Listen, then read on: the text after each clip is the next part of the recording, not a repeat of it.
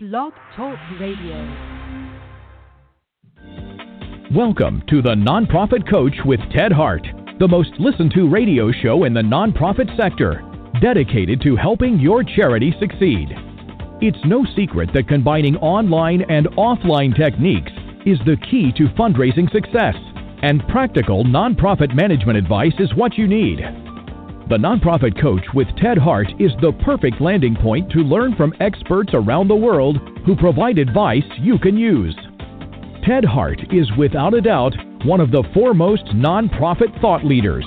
Also a successful author, his books range from successful online fundraising to expert nonprofit management. Guests on the Nonprofit Coach are leaders in their field who share their insider tips and trade secrets in a conversational style both the experienced and novice will benefit from. Ted lectures around the world, but now he's here for you. From the latest in charity news, technology, fundraising, and social networking, Ted and his guests help you and your organization move to greater levels of efficiency and fundraising success. This is a live call-in show. Add your voice by calling 347-324-3080. After the show, you can find all our podcasts at tedhart.com. Click on Radio.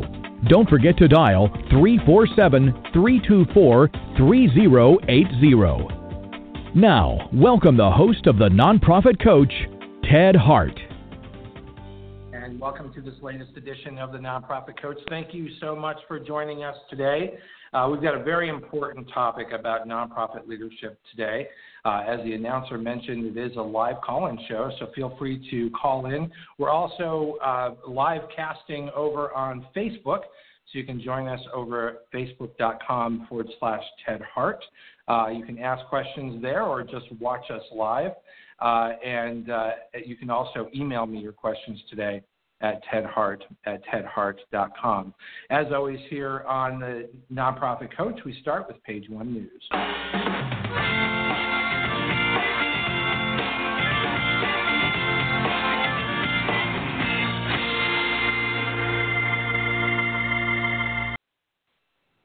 Over here on Page One News, we want to bring you up to date on an important training session that the Nonprofit Coach, myself, Ted Hart, has been involved with now for many years. Neil Galliford is joining us here. Neil, what's going on in Toronto? Well, we're coming up on our 8th annual Digital Leap Conference. It's a one-day conference, 8 years. Especially for not-for-profits, communications people, marketing people, fundraisers. 8 years. So how do you keep a program like that fresh that's not just the same old, same old? Well, you know, we're always keeping our finger on the pulse of what's going on. We pay attention to what's happening at other conferences. And, of course, every year we survey the participants to find out not only did they enjoy what they saw, did they learn something, but also to ask them what kinds of topics they'd like to see included in the program. And then we try to build the program to suit their needs. That's right. Now, I posted over on Facebook the link to Digital Leap 2017. It's as you mentioned, the 8th annual Digital Leap Conference, specifically focused on nonprofit organizations and their use of technology and the internet. So I heard that registrations are way ahead of prior years. Yeah, actually, that's right. We're actually, cautiously predicting a sellout this year, although we've done that before in the past, and right now we're quite a bit ahead of last year, and we're coming up. I guess there's about a month left to the end of the early bird, when people can get the best price for their tickets. March 17th is the last day for the early bird. Yeah, and the event itself is Tuesday, April 25th in Toronto. It's still going to be at the Art Gallery of Ontario. They've been such wonderful hosts for the last many years. But, here we are pretty early out from April 25th, still promoting the early bird rate. But folks probably want to get in on this before it sells out because we're way ahead of ticket sales. Yeah, that's true. And I mean, wouldn't it be amazing if we sold out even before the early bird? That'd be fantastic. I mean, it's a great venue. We have a great lineup of speakers this year. There's everything from strategy sessions, things you need to be thinking about for next year, to case studies and how-to sessions, things that you can apply as soon as you get back to your office the next day. So we're pretty proud of the people we've found and the topics that we're going to be covering. And I know you're going to be back here on the show between now and April to share with us some information about the lineup of great speakers and some of the other activities that are going to be taking place at Digital Leap 2017. I hope to come back and report back, and hopefully I can get back to you before we sell out. And I hope people remember it's one of the best parties of the year too. After a terrific day of learning all about digital communications, fundraising, and marketing, people get together and we're able to meet good friends, make new friends, and generally have a good time. And that's part of the conference. The cocktail reception at the end has become a tradition of the Digital Leap, and everybody really has a great time. So good day of learning and some fun with colleagues and meet some new friends. Absolutely, and I should let people know that if they bring a friend, they can get an even cheaper price on our dual rate. And if you bring more than another person, if you bring 3 or more, you can get a further discount. So talk to the people in your office and see if you can find 2 or 3 people who'd like to go with you and bring them along. It'd be fantastic. I'm so glad that you mentioned that, Neil, because that's been also a tradition of Digital Leap in that we believe in group learning. And because some of these topics are certainly cutting edge, certainly sometimes can be complex or dense, different people learn in different ways. Different people hear things in different ways. So when you bring a couple people from your office, we feel you're more likely to get that sort of deep immersion in these topics. And not only that, you don't have FOMO, fear of missing out of the session next door, because you can divide and conquer. There's 2 sessions at a time for much of the day. So it's great to have 2 people who can monitor both sessions. That's right. Well, that's Neil Galliford bringing us up to date on first announcement here of the early bird for Digital Leap 2017, April 25th in Toronto. And Neil, look forward to seeing you there and having you back here on the show to bring us up to date as planning continues. Yeah, wonderful. I'd love to do that. I really appreciate the opportunity to be here. And I would like to mention that Engaging Networks and FrontStream are our major sponsors this year, and they're the ones that make it possible for us to keep the price of tickets low. So thanks to them. Yeah, the ticket price is very low, but we believe in making it accessible for nonprofits. And, of course, sponsors are the ways that we help make that happen. So, again, Neil Galliford, thank you for being our guest here on The Nonprofit Coach. It's great to talk to you, Ted. Happy Valentine's Day. Yeah, happy Valentine's Day. And in that spirit, we're going to move right on to page 2.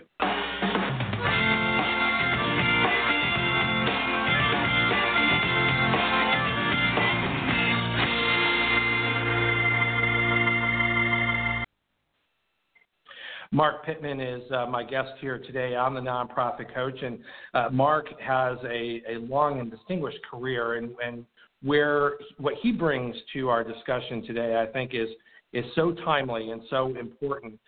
He is the international leader, coach, and fundraising coach and trainer. Marc helps nonprofit members and staff get excited about asking for money, excited about fundraising. Of course, every nonprofit really needs more money, but how do you get there? He's the author of Ask Without Fear, the executive director of the Affordable Fundraising Training Program, the Nonprofit Academy, and an advisory panel member of Rogaire, the prestigious international fundraising think tank. Welcome here on The Nonprofit Coach, Marc Pitman. Well, thank you so much. It's great to be back. It's great to have you back, and this topic is so important. We just can't spend enough time on this issue of nonprofit leadership, the appropriate role of nonprofit leaders, what fundraisers need to know about their nonprofit leaders.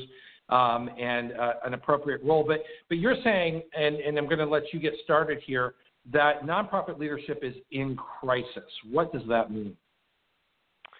We have, as you know, having been in the sector for a long time, I have a slide deck that shows hand-drawn images of Sisyphus pushing the rock up the hill and having it fall back down. It feels like we keep going through these tumultuous sort of moments of feeling like we've got to get our act together in the nonprofits. We need to get better leadership. We go through some sort of study like Compass Point, or there are so many that do great studies, and we learn some information, but nothing really changes. And where I've seen it anecdotally is, so we have the headlines that show it a lot in a lot of the different studies. But what I see anecdotally too in my coaching practice, and you may see this as well, is that there are a number of executive directors that are getting bullied by their boards, not just harassed or held to the feet held to the fire, held accountable. That's fine, but they're actually getting bullied. They're being treated worse than we would let our kids be treated in a playground at school. Have you been seeing that too? Well, I tell me more about that. I mean, what do you? I mean, that's pretty strong language. It's incredibly strong language. I've had executive directors, and it was an increasing amount. One or two, sure, but these weren't even unstable individuals. They were solid individuals with a good track record or a good reason that they were chosen as executive director. But after the board makes their decision to hire this person as the CEO of a nonprofit, they do this amazing amount of micromanaging, minutia, and even positioning to be ready to fire the person.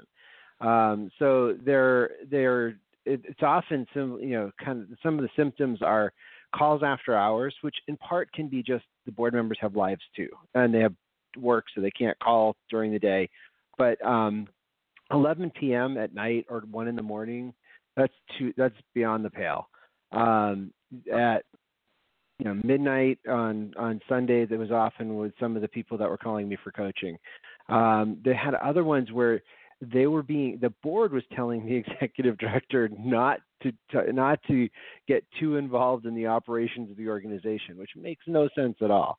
And then there are all sorts of other issues with it. One classic example, I mean, you and I would see this as a total red flag.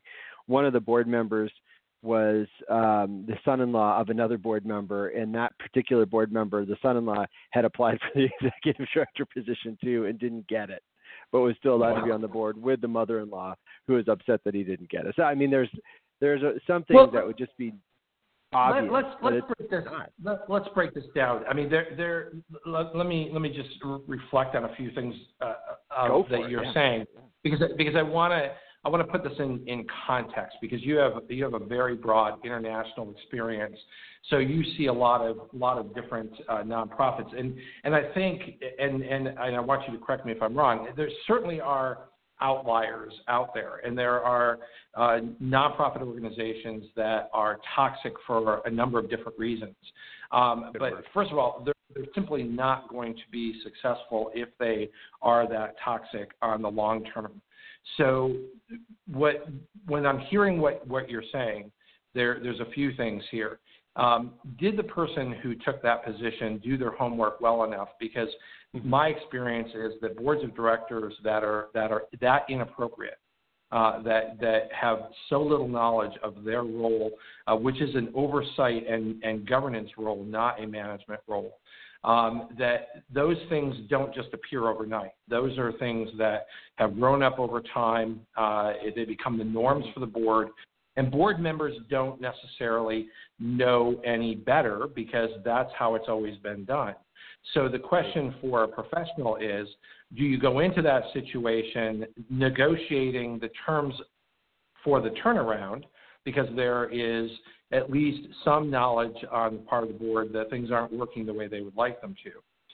Or do you simply not take the job because the organization is not capable of righting its own ship? And I come from the perspective, and in my training and when I work, is I try to remind people that good boards of directors are not born.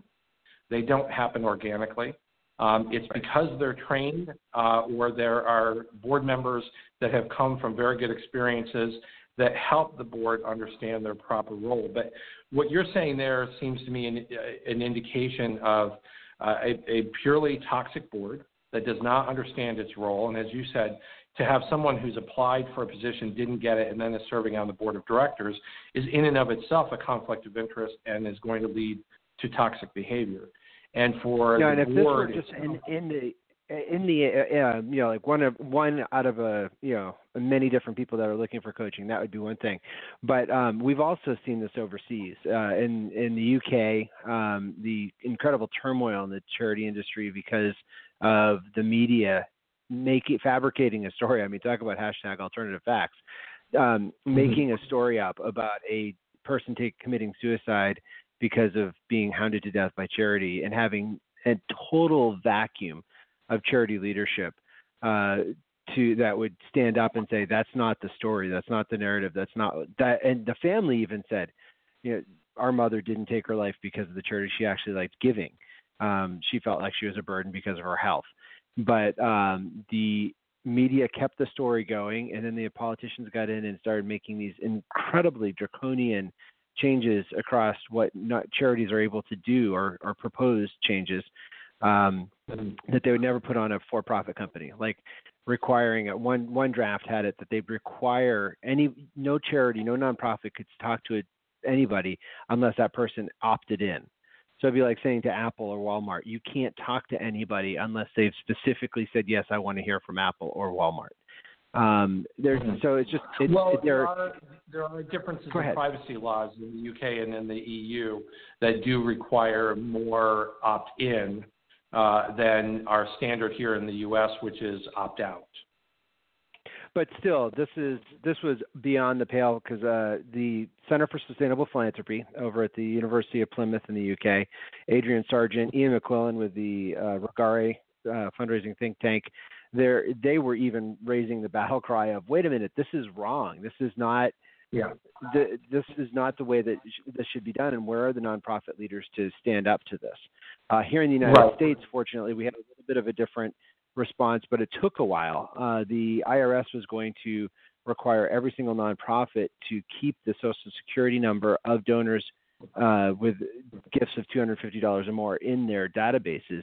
And as you and I know, nonprofits are still a lot of nonprofits, good people, but they're not. And we're in a great sector, but we don't always have the right resources for databases. Sometimes we're using spreadsheets, and the amount of awfulness for privacy that would be was amazing. Unfortunately, we get that shot down at the last minute. That was just trouble waiting to happen because that certainly turning that back a couple of years ago was important. But let's focus back on your topic. Sure. And obviously you're giving examples of pure leadership in crisis and boards of directors that are very, very toxic. But give me a sense, because you have some very important statistics that you shared in your recent report. 49% of nonprofits have no strategic plan, and that by itself, of course, is not good, because if you don't know where you're going, you don't have any goals, then you're not going to know when you got there. 61% of CEOs have no formal evaluation with the board. And that's not just the evaluation, but the dialogue that pursues around an evaluation is so important to the stability of the organization and the role of the board to provide oversight. I want to sort of stop with that number and focus in on, because I think that number by itself shows leadership in crisis, because any board of directors that doesn't realize that two of its most fundamental duties, one is to hire a good chief executive, the other is the oversight of that chief executive. How can you accomplish that without a formal evaluation? Well, and I totally agree. There's the fact that most CEOs are not even getting any evaluation, but that probably, what's the chicken or the egg? that the 77% of nonprofits and the recent research we did with Concord Leadership Group, they said they don't even have a formal succession program or leadership training program. There just seems to be, I think part of it is, again, going back, I get passionate about this and I can sound critical, and my intent is to shame people. I think you serve the role of sort of being the conscience of the nonprofit sector when it comes to board leadership, because without someone like you who is sort of the keeper of the norms, the trainer of the norms, then it's entirely possible that sort of toxic board behavior becomes the norm. Well, thank you. Where I think it's what was intriguing to me was the 49% of nonprofits not having a strategic plan. Jen Chang over at the University of Plymouth asked me when I did the research and with our partners to make sure that it could be built on other academic research. It wasn't just a marketing fluff piece. I didn't want to do that. So when we came, shared with her that 49% of nonprofits had no strategic plan, she said, "Well, that's interesting, but so what?" And some people have been burned by strategic plans. It's seen as a consultant's way of getting in and taking the watch off the hand, the board chair's hand, and telling them what time it is and giving the watch back. A good strategic plan is so much more than that, as you know. It's figuring out what's our scorecard. How do we know that we're moving forward? What ways are we going to get that funded? And we found that without this written strategic plan, about half of nonprofits have a huge time telling their story, or a huge hard time. They say that they really struggle with making sure that their brand is understood, which in retrospect is a kind of no duh, because it's not articulated anywhere where people understand it and share it. But that, I think, leads to why CEOs aren't getting evaluated. If there's no strategic plan, it becomes more of a kind of cult of personality. Boards get afraid to hold their CEO accountable because they don't want to make it look like it's a personal attack. And CEOs don't have the model of, this is the transparency that I'm being held to. So there's a lack of wanting to hold their staff to that. Unfortunately for staff, it becomes a moving target, because without a written strategic plan, it can be the whim of the CEO or the whim of the board, changing month to month or quarter to quarter, which is just part of the reason why over 30% of CEOs of nonprofits that responded here said their turnover in their nonprofits was high. We want some turnover always, because we always want to be rewarding the performers and helping other people find where they fit. But that's nicer than saying firing people. But we also want to retain talent. And that isn't always what's happening and other reports have shown that. So to me, it seems like malfeasance that the board wouldn't do the service of treating the CEO with enough respect to say, hey, we hired you to do something. Let's check in to see how it's going. And you can tell us too, have the markers moved? You're the expert in this space. Are we still aiming at the right targets? Well, and I think that's, again, good boards are not born, they have to be trained. And in that concept, if you want to have a good strategic plan, having a description of what a strategic plan actually is. Because the problem for a lot of organizations is that they go through this entire process. As you said, they hire an outside consultant. It's sort of this, glossy report put in a binder, it's put up on the shelf, and then they continue to run the organization the way that they've always run the organization. And what I try to share with folks is that a good strategic plan is a series of benchmarks and guideposts that point you in the direction of what you want to change. But it's a living document, and it's something that you are, what is that next benchmark, and are you reporting? And I think it's incumbent upon the CEO to take the responsibility of reporting on a regular basis on that strategic plan, so that when things are not happening, for instance, money wasn't raised or relationships weren't developed according to plan, we know that in real time, and so we can course correct as an organization to now what do we do about that? Because clearly 5 years from now, we're not going to be where we want to be if we've not met the benchmark of raising $500,000, by whatever the target or deadline.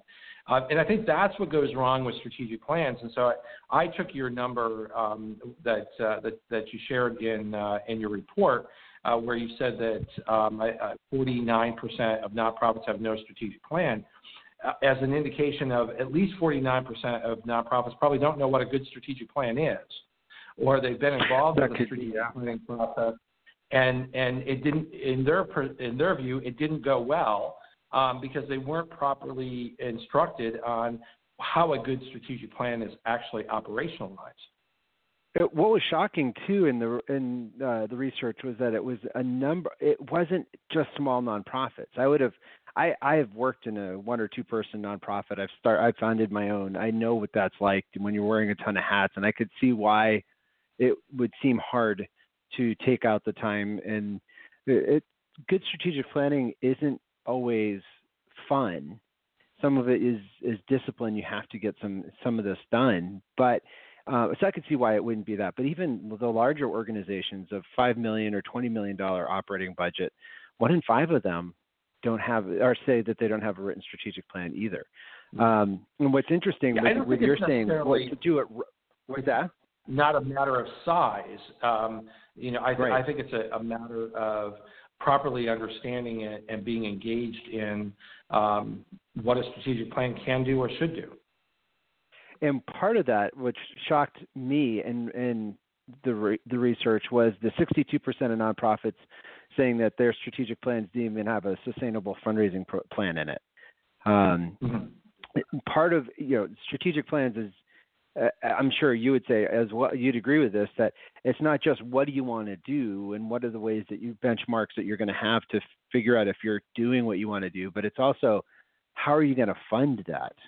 Or as we, Concord Leadership Group, like to say, is how you're going to resource it, because it doesn't always have to be just donations coming in cash. It can be gift in kinds. It can be overlapping missions where you do joint projects together. But there has to be some sort of a plan. I've been the development guy that had a board member come in and say, "Boy, we had a great board meeting last night. Can't wait to see how you're going to raise that extra $100,000 for the project," fully thinking that there was some magic slot machine in the sky. I was just going to pull an arm and get an extra $100,000 from an already strapped fundraising budget. So, right. Well, and again, I think it goes back to the fundraisers, the CEO, and the staff people who are, in that seat to work with board members to, when that happens, say, okay, well, how are we going to do that? We have now set that goal.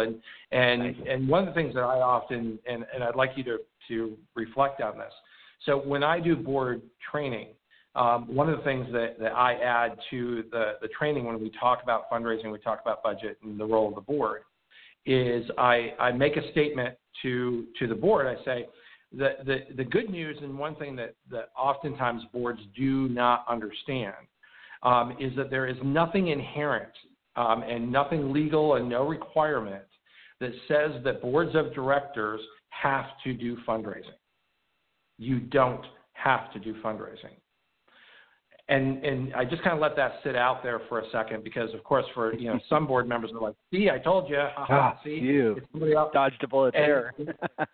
Right. And then what I share is I say the only way that you become responsible for fundraising is when you adopt a budget as the board that requires fundraising. So if you are able to fund this organization through fee-for-service, through other means, and you don't need fundraising, then you don't have to do fundraising. But as a nonprofit board, if you have fundraising as part of this budget, you cannot adopt the budget with fundraising without a plan for how you're going to have that money come in, any more than you would adopt a budget that says the state of whatever, we have a contract and they owe us a certain amount per student, whatever, and you calculate that out and you say, okay, we're budgeting this amount because we have a contract that says that we're going to have that money. So the question is, if you need $100,000 to make this budget work and that's going to come from fundraising, what is the plan? Absolutely. And you've now made yourself responsible for fundraising. You didn't have to, because you could cut that $100,000 from the budget and say we're not going to do any fundraising. We don't want to do that, and have no fundraising. So I'm going to leave it to you to reflect. So part of what I've been seeing, part of the training that I do for board members. We're both so passionate about this. We're like, yeah. So part of what and the coaching that I do that's an absolute part of the training with board members. The coaching with executive directors, or I call them CEOs, because board members often don't understand executive director or general manager, but they understand CEO instinctually. So I just like to say nonprofit CEO, because it gives board members, it helps them give the credit to the position, that the esteem that it deserves. Being an executive director of a nonprofit is incredibly challenging. If you're running a company, you've got customers, you serve your customers, you may have shareholders, but if you're an executive director of a charity, you have not only the people you're serving or the mission you're serving, but you have the staff that are the program experts, and it's usually not you. Then you have this board that's your boss, and it's a board as a whole is the boss, not the individual board members, but people forget that. And you have these other things called donors that, in a company, if you're giving customer satisfaction, you're going to be generating revenue. But in the nonprofit, you're not doing mission satisfaction, you're doing donor satisfaction. So it can be bewildering. So one of the things that has helped a lot of executive directors is to realize that their board needs their time too. And the board will never say, budget time for us. But for many executive directors, it can take up to 30% of their time and it's not just allowing the board members to call the shots, because most board members are good at certain things, but they're not good at necessarily running a nonprofit. So it's setting goals. Where do I want the board to be at? What do I hope they'll understand in the next 6 months? Or as I did with a recent coaching client, you have a new board chair coming in June. What do you hope he'll know by then? Yep. And then back it up, just like you would with a fundraising appeal, where you have to, I want to drop to then, so here are the deadlines where I need to get the stuff done. When do I share with him the Dan Pilata TED Talk? And when do I share with him a board training workshop in the area? And when do I share with him?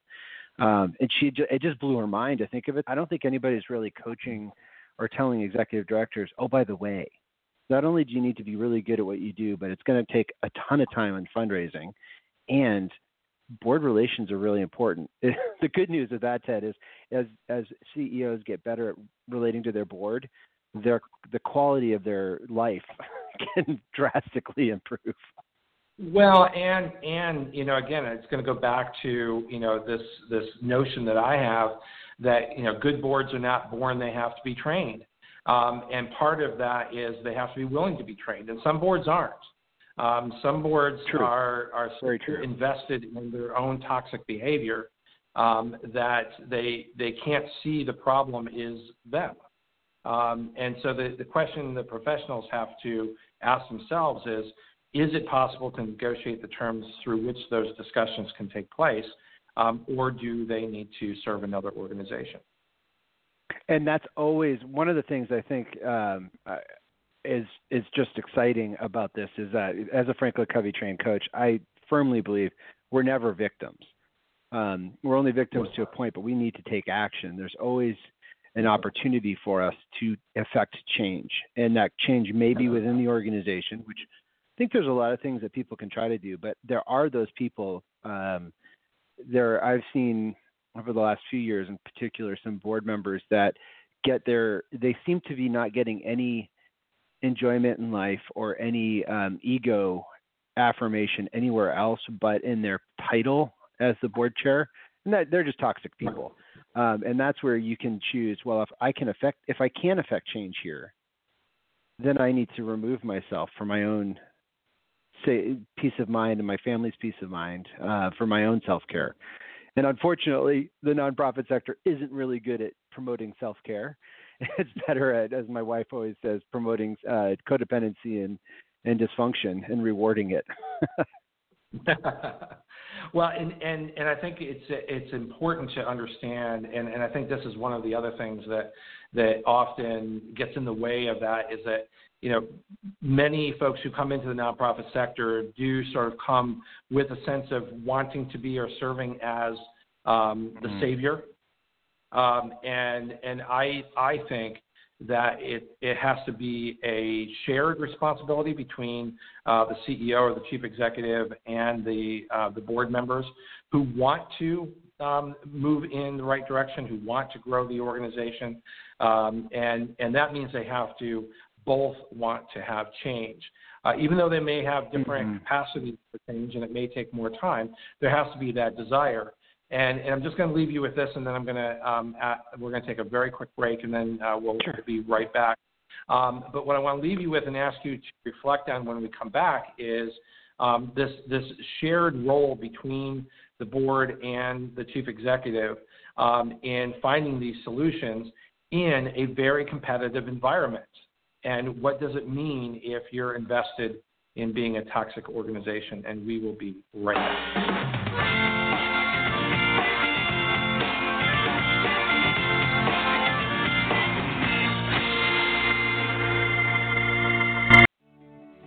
Have you ever wished you could take back an email you sent to the wrong person? Or have that nagging feeling that your confidential message was forwarded without your consent? Do you sometimes email sensitive data even though you know most email isn't secure? And we all have, because we're busy, and because in the world of email, there are no takebacks. Until now. Introducing Virtru, the simple way to send and receive secure email with confidence. Virtru is easy to install and use, and it works with your favorite email programs like Gmail, Outlook, Yahoo, MacMail, and more. When you hit the Send Secure button, your email is encrypted before it leaves your computer or smartphone. And even better, you can revoke a message at any time. You decide whether a message can be forwarded by recipients. You can track where your message is forwarded, and more. Download Virtru today and start sharing with confidence, because everyone deserves digital privacy and security without hassle. And please get out your calendars next week here live on the Nonprofit Coach. We will have Deborah Kaplan-Polivi. Dr. Polivi is going to be with us to talk about the Donor Lifestyle Map, a model for fundraising success. So make sure that you've got that on your calendar and don't miss the opportunity to join us next week here on the Nonprofit Coach.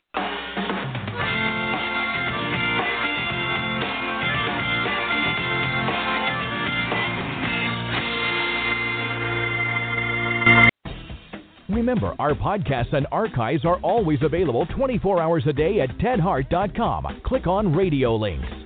If you're listening live today, the phone lines are open. Call in and ask a question by dialing 347-324-3080. Now, back to the Nonprofit Coach with Ted Hart. And we are back here live with Marc Pitman, the fundraising coach, who is here to talk about his notion and the research that he's done that shows that nonprofit leadership is in crisis, but we're also here to provide some solutions around that. So, Marc, before we went on break, I left you with this notion of a competitive environment and how long can you stay toxic and still survive? Well, and the words that you use also are the shared role of the board chair and the executive director in that. And I think one of the things that we've noticed back 20 years ago when we started one nonprofit, we wanted to get urban and suburban kids together. And we noticed that when urban and suburban kids got together for the sake of getting together, that never seemed to work. It always felt forced and contrived, almost like role playing. You know, I can't stand role playing for that reason. It's just forced and contrived. But when we get them working together on construction projects, the relationships that we wanted to see started to grow because they started to get to know each other as people as they focused on something else. So I was thinking about the shared role of the board chair and the nonprofit CEO as one of the issues in nonprofits that is 100% undeniable is that nonprofit leaders are eventually going to die. Even the founders, no matter how good they are. And with Pew Institute saying that we've got, I think it's thousands. Is it something like 19,000 baby boomers turning retirement age every day for the next 19 years, or 10,000? It's in the report. But there's a huge demographic shift happening, and people aren't retiring at 65. That's fine, but without it becoming a personal attack, we could start talking about succession planning. and we can start talking about what are the things that we want to have in place should you, as one of my clients called it, get hit by a moose.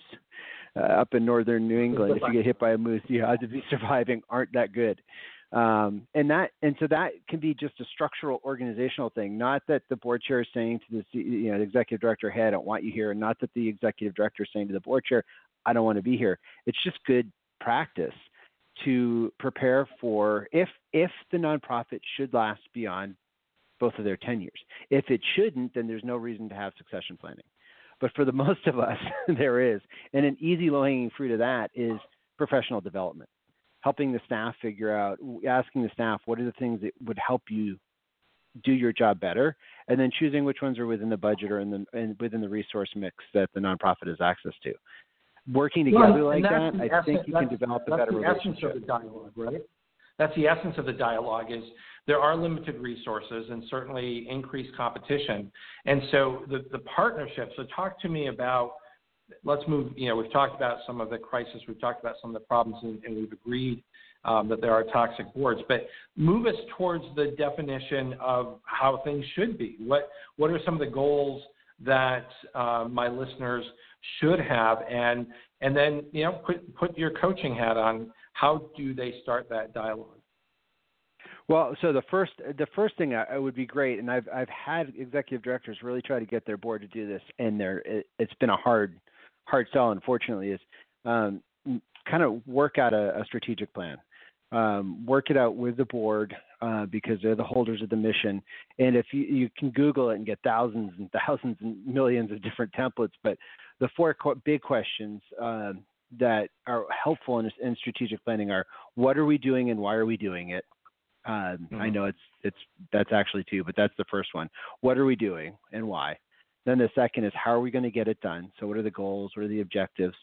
Doing a SWOT analysis, looking at other organizations that are doing it or other approaches. And then third, how will we resource this? How will we fund it? Is it, income? Is it fees? Is it fundraising? Is it gifts in kind? And then the last one that I think a lot of strategic planning misses out is the fourth one. Who are we going to tell?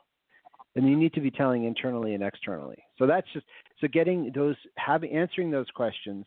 And if you're the executive director that needs to do it yourself, then, the good news is you get to write your own job description, even as scary as that can be. But then having it with the board chair and the board and just saying, does this look right? Does this look like what you guys signed up for as well? And then hardwiring it into the plan. One of the things that's really scary about leadership is it can feel like there's no rudder. But when you have an agreed upon outcome and agreed upon ways to get it done, not that you're locked into it, like you said earlier, Ted, it's a guideline, it's a benchmark, and then you can have a dialogue about why are we missing this, or why did we hit it early, or why have we not reached this yet? But start using it in performance reviews, referring to it quarterly or so. And one thing I love is the idea of cascading goals. Have you heard this in leadership coaching? Yeah, go ahead. Okay, it's many CEOs that I work with find themselves kind of split in two minds. They have the seemingly random things that the board's asked them to do for the next year: increase fundraising by 25%, increase employee satisfaction by 14%. It seems kind of all over the place, kind of scattered. And they have this list that they know if they're going to be reviewed, that's what their board's going to be asking them about in 12 months. But then they want to be really good leaders and servant leaders and coaching facilitative leaders. So they turn to their staff and they ask them, what do you need to do your job well? And in doing that, they haven't shared what the board says the organization's objectives are, because they own the organization's objectives as their own CEO objectives. Cascading goals turns that on its head by taking the board's to-do list and sharing it with the organization. And so the CEO can then turn to their staff and say, this is what the board is calling us to this year. What resources do you need to get that done? And then every staff meeting becomes moving that forward. Exactly, on established goals so that they're written down. One of the things that I encourage chief executives to do is to keep what I call the CEO action tracker. And what that is and date the when the topic comes up, because what often happens is you're sitting at a board of directors, and say you've got 10 boards of directors who all think that they're your boss. So you've got 10 bosses, and while the board takes action and votes on certain things, every board member is convinced that every idea that they utter is important. And if they said it in a meeting, then it became your goal. Even if there wasn't a vote, they didn't determine that it is, in fact, an organizational goal. It's because I said it at a meeting. Well, then, you didn't do that. And so one of the things that I think CEOs have to do, and it goes back to your concept of not being a victim, is to then ask, is this a goal that the board is setting? And then document that. And to share that document back with the board to say, here are all of the things that you've asked me to do. Here's the date, and here's an update on that. So that the board can understand that oftentimes, while it might seem that there's only 2 or 3 things per meeting, over the course of the year, that becomes 20, 30 new things on top of what the goals are for the year. And so there isn't any, and I think it's so easy to say, well, it's the board's fault, it's the board's fault, it's the board's fault. I think boards of directors that don't properly have good leadership get into the habit of becoming sort of the organization's unpaid consultants. And every word that they utter is important, and every goal that they set is a goal. And if you don't document that, and you don't have a way to mirror that back to the board to say, here's another goal that you set here, but 6 months ago you said this, and I'm working on that 6 months ago goal. These seem to be in conflict. You help me understand how you want these to come together. And it's not a matter of I'm a victim and you're putting too much on me. It's a matter of adults having a discussion to say, listen, you had an idea, and it might be a good idea, but we have limited resources. So how do you want those resources to be put towards those goals, or do we need to reprioritize? And it's not handing over the management to the board. It's organizing a way for the board to actually reflect on their own decisions. So many good things in that. One of them is personal leadership. And so anybody listening to this can do this. In an early job in my career, I had my boss give me a list of things she wanted me to do in the next fiscal year.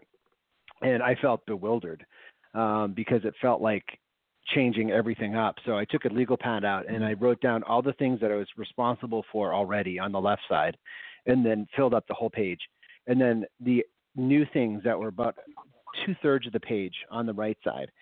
And as you said, talking adult to adult, not parent to child, not, victim to oppressor, but two sensible, logical adults that really want the best for the organization. I just sat with her, and it was a little bit scary, but I said, I really need your help, because this is what I see, all the things that I've agreed to be doing and have taken on since I've been here. And I see all of this new stuff.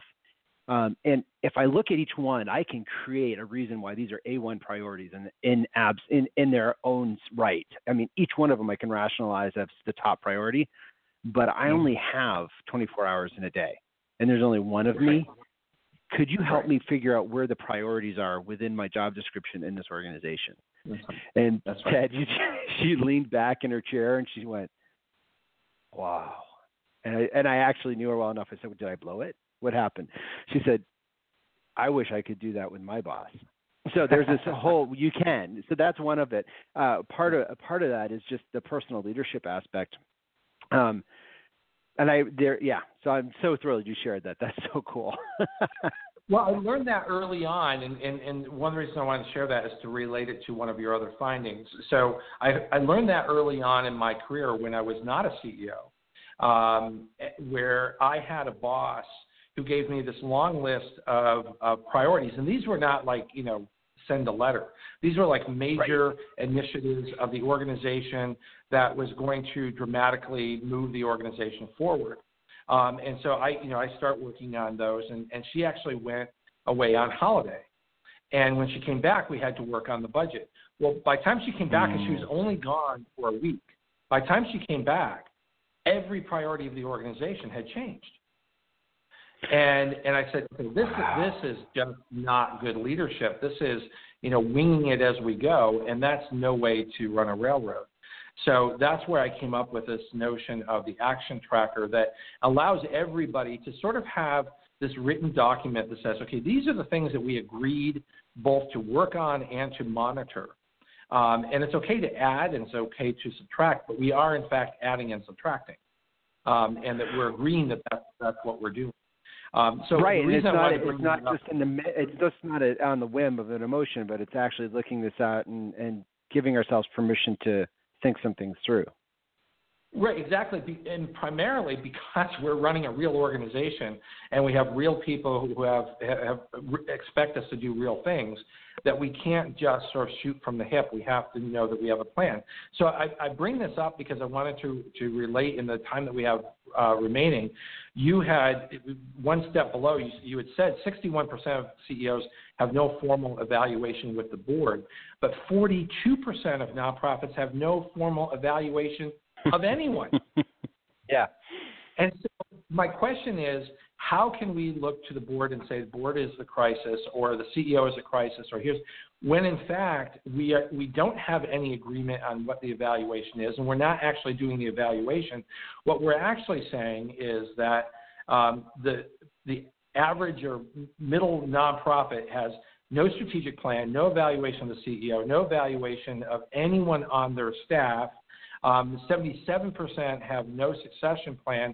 So what we're really saying is that the average nonprofit organization has been set adrift, and we're hoping for the best. Yeah, and I think average nonprofit organization has been set adrift, and we're hoping for the best. I think part of it's because of the way nonprofits often come about. Even though these statistics seem to, according to the data, seem to go across organization size. But like you mentioned earlier, good people try to do good work and they get something done. They see a need, they fill it, and then they usually attract other people to that. They never get into it to fundraise, which they need to resource it. So they should learn good fundraising 101 type stuff. And they never really, I think a lot of entrepreneurs have this problem too, of looking at their organization and trying to think about it as an organization versus just an extension of themselves. So one of the things that people that get hired into the executive director or CEO role find that, as one of my mentors said, the view is always different from the captain's chair. Most of them, if they have any emotional intelligence, realize they need to go back to their former bosses and apologize because some decisions their bosses made that they criticize make sense now. It always looks so glamorous. It always looks so glamorous until you're in that position and you realize that there are phone calls sometimes at 1 o'clock in the morning. And you realize that there are budgets that have to be met and payrolls that have to be met. And sometimes that whole glamour, and the CEO, of course, is jetting around, traveling all the time. Isn't that glamorous? Until you realize that they don't actually get sleep and they still have to run an organization. So. And if it were just the external things, that would be one thing. But as one CEO at the Nonprofit Storytelling Conference in Chicago last fall said to me, he said to everybody in the room, he said, you have to just the next time you think you're a critical thought of the executive director, just know that myself and the CEOs that I know, we are our worst critic. We have a running negative soundtrack in our head of how much we're falling short for the board, how much we're falling short of the staff, how much we're falling short on our mission. So it's not just the external stuff, it's the internal. And I think part of that's because the way we get promoted to leadership is we are good problem solvers. Tom Harrison wrote about this a while ago when he was CEO of Russ Reed. He said, all the diagnostic problem-solving skills that lead you to the top seat in the organization become liabilities when you're there. Because people don't want you telling them how to fix their role. That becomes micromanaging. What you need to do now is listen instead of fix, and explore and help them come up with answers. But that feels like a dereliction of duty, because if you already know how, one of my clients was a CEO of a radio station, and he actually knew stuff about towers and all, but it couldn't be, hey, this tower was silent for this period of time. Have you checked these particular things? It was, I heard that I heard dead air. And what do you think the cause of that is? Or becoming a little bit more diagnostic as opposed to just problem solving right away. It's a hard habit to break. Yeah, it is. It is. So we've only got about 5 minutes left.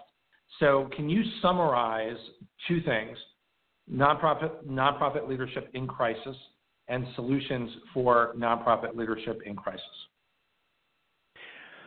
So the nonprofit leadership crisis that is going on is not just with governments not understanding the role of philanthropy and the role of nonprofits, or any municipality that is looking at how do we tax nonprofits, how do we charge them a fee for taking up space in our town, is an indication that nonprofits the leaders haven't been sharing the story of their impact in the community. So it's on the macro, national government stage of seeing in many, at least English-speaking countries, but it's also down in the micro. And then the board bullying that's happening. There's also the issue in crisis of there are going to be changes in nonprofit leadership because of people retiring, people expiring, I guess, people passing away.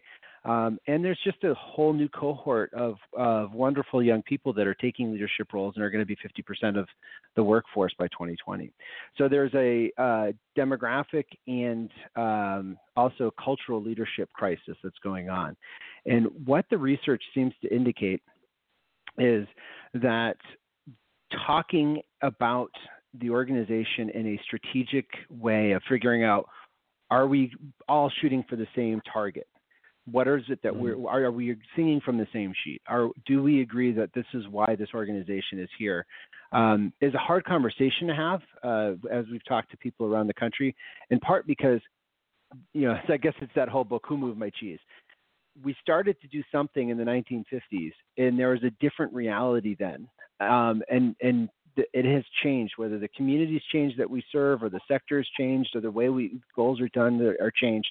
And we need to have the conversation of, do we adjust to face that reality, or do we choose to just kind of atrophy and die because we're serving a reality that doesn't exist anymore? Hard questions, but really important, right? Because then you can have the strategic plan that allows you to then integrate with what kind of leadership skills do we need in our organization. And people really resonate to getting some sort of education, even if it's peer-to-peer. There's a lot of knowledge in our even our small staffs, or there are people that will be willing just to learn a new skill and then share it with the rest of the team, even if it's a team of two. And so there are some real low-hanging fruit that will help us with our leadership. But I think part of the reason to do the research was to see what's going on, but also to give really hard statistics that will help depersonalize the conversation. It's not you as a board chair are doing a bad, or will intentionally, doing malfeasance, or you as an executive director, but these are things that are going on in our sector, and we can be the anomaly. The best part, Ted, is that the bar is so low that you can make some really huge strides by just putting some. I was going to say simple. If it were simple, people would be doing it more. But by putting some basic plans in place, you can really set up your nonprofit to outlast the life of anybody that's there. Yeah, absolutely. Stay strong and plan your way to success. Let's wrap up here. We've only got 1 minute left. How can my guests reach you? Thank you. The report is available for free, concordleadershipgroup.com/report. And we have posted that on Facebook. Mark, we posted that on Facebook at facebook.com/Ted Hart. So the link is right there, so anybody want it. And then there's a leadership podcast there at Concord Leadership Group. There's great free articles and some courses like the Fundraising 101 at fundraisingcoach.com.